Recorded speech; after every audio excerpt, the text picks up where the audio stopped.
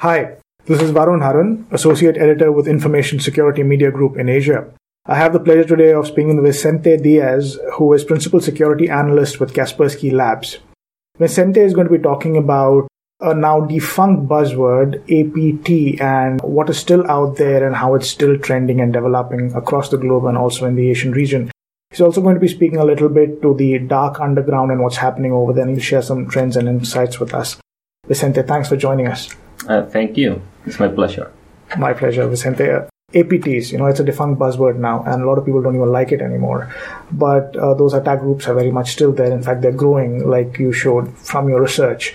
So what are some of the major trends right now in the APT landscape? What can you share with us? I fully agree. I don't like this word either, but it seems like everybody knows what we are talking about when we discuss about APTs. Basically, we're talking about different groups that are doing cyber espionage operations, and many times they are government sponsored. In some other occasions, they are like organized cyber criminal groups that they become so powerful that they are confident enough to target like big organizations, to target governments. Sometimes they are just trying to steal information from these targets to others, and some other times they are directly using this hacking for their own profit. We have seen recent cases, especially with all the financial industry, for instance. We all remember like big cases where the attackers were successfully stealing millions of dollars. And actually this activity is growing. Maybe it's not making the headlines because obviously this is not something that you want everybody to know, that you are being targeted. It doesn't mean necessarily that you have been a victim of the attack, that your money has been stolen, but we see a lot of this activity because basically we can say that it's almost for free for the attackers. As long as they are being successful, they have like very low chances of being caught, and they are being, when they try in different banks, I mean, they have like very good chances in sometimes the getting a lot of money. Obviously, there is also the, let's say, governmental sponsor activity for these attacks. In these days of cyber espionage, of propaganda, obviously this is a very big thing, and we're seeing more and more groups. However, they are maybe slightly changing their modus operandi, and they are more using generic tools in order to avoid attribution. But in many cases, even these financial attacks, let's say that some governments might be behind, some of them at least. So it's like everything is related, is interconnected, it's getting more complex. Attribution is always hard. I mean, it's more like the task of an intelligence agency to really understand all the consequences, all the different ties that an attack has. We always have a partial visibility. We don't know exactly what happened. In some cases, it's quite, let's say, obvious what is going on. In some other cases, it's much more tricky. And when you are using like all these generic tools, for us, like researchers, we should trust all that, let's say, our technical abilities to understand if some artifact is related to another artifact or not. But obviously, you can do false flag operations. You can use generic artifacts. When you are using that, it's much more harder for us to do any attribution to for the attack. So you spoke about motivations. Let's talk a bit about that. All these targeted attack groups. What are some of the motivations that you're seeing? You mentioned cyber espionage, you mentioned nation-state backing. Some of them obviously have financial benefits. Also, you saw it with the Bangladesh heist and the Carbonac case. Mm-hmm. So, what are the trends that you're seeing from a point of view of motivation? What is driving these guys?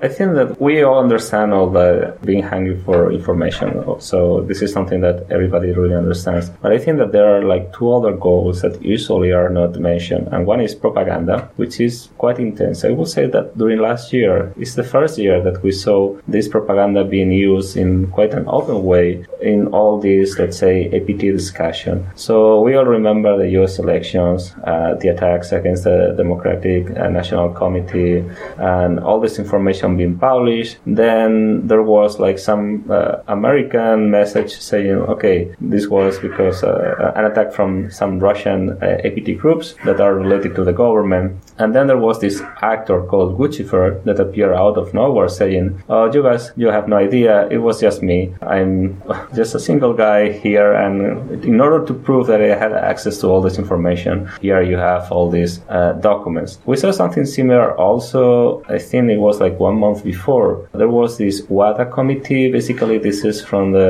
Olympic Games, or they are banning the Russian athletes to compete in the Olympic Games because of some scandal before that, and the anti-doping agency, basically.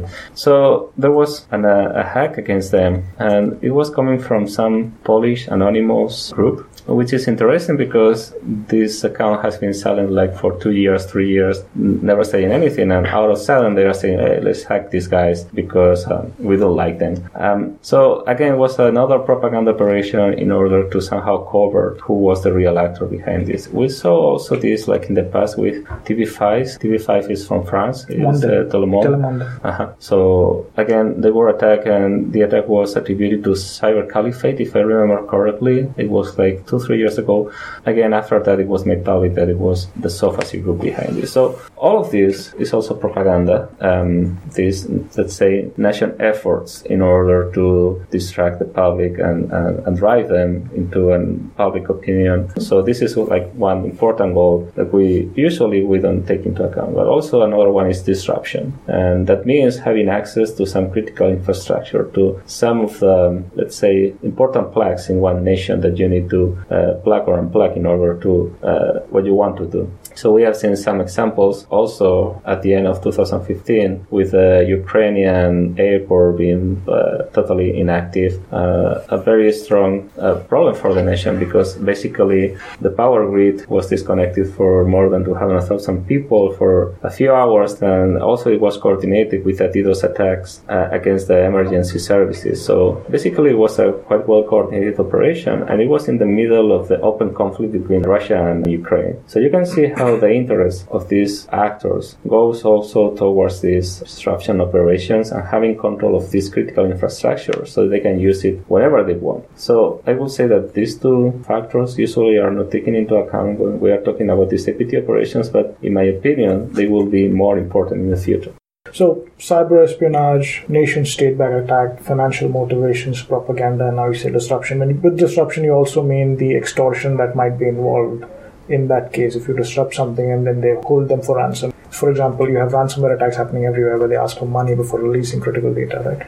So, I think that many groups that are actually not even thinking about this, they may be moving towards this direction in the future. It's not necessarily that it's backed by any government, but also by just cyber criminal groups that they see that they can target these guys in order to get like more profit. Right. We could see like some covert operations, let's say from these governmental actors, in some cases like with the New Shamoon, for instance, where in the past they just wipe out everything from Saudi Aramco, and they might be using ransomware. We have seen like some of the new modules that they have in the new malware. They are implementing this ransomware, this encryption functionality, basically. So again, this is in order not to get attributed to them. So just imagine that in the morning you see that everything is wiped out. You remember what happened in the past, so you know it's these guys that they are like clearly targeting you. But if you see that everything is encrypted, maybe just like some guy just opened the attachment that he shouldn't have opened, and everything is encrypted now, so it's ransomware. Right. But other than these covert operations, ransomware is very real, and it's like a very real threat for many critical infrastructures. Like we have seen this with this hospital in California in the past and things like that. And I think that again, attackers, cyber criminals are getting more and more confident. So the attacks are not only going for these banks; they are also going for any other, let's say, bigger target that they can like make this ransom attack and ask for some money to get control back of the whole thing. But as a security researcher, would you necessarily call these guys sophisticated, targeted attackers? I mean, especially say in the case of propaganda and hacktivism, is it the case that it's so easy to launch such attacks now? So the commoditization of exploit kits and things like that, you can just buy them and just launch an attack. So is it necessarily the targeted attack groups that are perpetrating it, or is it just any script kiddie out there with access to these tools? So no, absolutely not. It's not necessary. It really depends on your target, and I think it's a matter of money. It's a matter of resources. So basically, you have like a whole arsenal. You can just choose whatever you need, and you start like with the easier and with the cheapest case, and then you start. You keep evolving in terms of what you need to get. Because the problem is that when you have something in your arsenal and you need to use it, then it's burnt out. So if you are using like a super sophisticated 0-day for infecting an iPhone for some target, targets in some region of the world, then you cannot use this anymore. We have seen in the past, I think it was last year, there was this report, and I think that it was one target in the Middle East region. I'm not sure what country he belonged to. Anyway, he was like an activist, and he was being targeted by some government. They were using like a 0-day for his iPhone in order to get access to all his data and to track him and everything. So there was one researcher who started investigating this, and there was the public report about this. They were targeting him with an initial SMS, if I remember correctly, in order to install something in his iPhone, and then they were using this 0-day to fully have access to this. So these guys, they consider necessary to burn this 0-day in order to infect this guy. The problem is that once that it was public, you can't use it anymore. So it's really a matter of economics, like what do you need and what do you want to spend in order to get access to this company, to this particular target. And many times you can just go for the cheapest path. Many times it works perfectly. Another thing is when you are trying to target like prime ministers and things like that they are also doing. For instance, we have the Belgacom case like 3 years ago, where they attacked like super like last generation routers in order to install the malware, and it was very advanced in order to get tracking all the communications in basically in the area of Belgium, where we have Brussels and the European Council and things like that. So when you really need to have like deploy these, let's say, more long-term attacks in very critical infrastructure or to target like very specific people, then yes, you invest a lot of money and you need to be really sophisticated. But when you just want to, let's say, put a foot into some company and start checking around like a bank or something like this, usually you don't really need that, and then you start moving around, and maybe in the process you need to burn something, but initially it's not really necessary. So just to wrap up, Vicente, so from your vantage point as a researcher, what are some near-term predictions, next 6 months terms? What are the things to look out for from a cybersecurity point of view? In my opinion, we always are like 6 months late. So probably in 6 months we will see what is happening right now. No, I think that if I were like now one of these guys from your audience and I was running a company, what I will do is just try to hire like very smart people, because many times this is like the most important thing, and I would like to be involved in all this intelligence community, because many of this information is not shared publicly, but is available if you know where to look for it. So it's not time of only looking at very technical details. It's time to try to make sense of everything that is happening, also in geopolitical level, and how these things are evolving. I think that in the future what we will see is like many of the overlooked targets that we don't really pay attention now, they will have like much more relevance. For instance, all the routing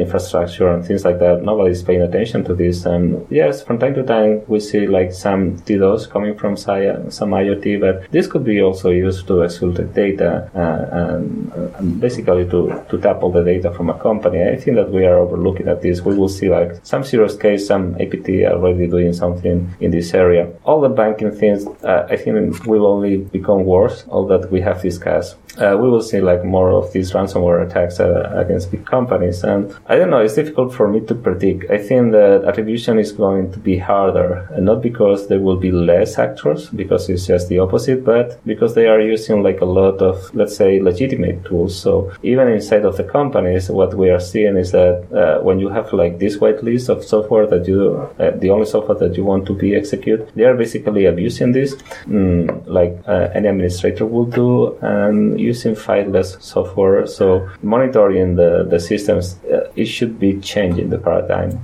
of how to check for different indicators of compromise. So it's a complex world. I think it will get more complex in the future.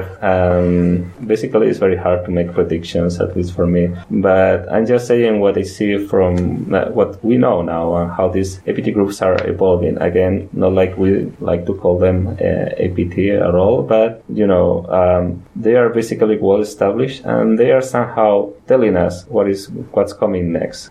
Somehow this is what we can learn from all So we need groups. to pay more attention to them. Absolutely. Right. So I think what you're saying is till now security has been very data driven, and now you can expect more kinetic attacks with OT systems, IoT systems, all of these getting the things that were ignored so far are going to get targeted. Yeah, absolutely. Probably they are already being targeted and already, but we don't know because we never pay attention to them. Right. All right, excellent. Thank you, Vicente, for your time. Okay, it's my pleasure. Thank you very much. So that was Vicente Diaz, who is Principal Security Analyst with Kaspersky Labs. For ISMG in Asia, this is Varun Haran. Thanks for listening.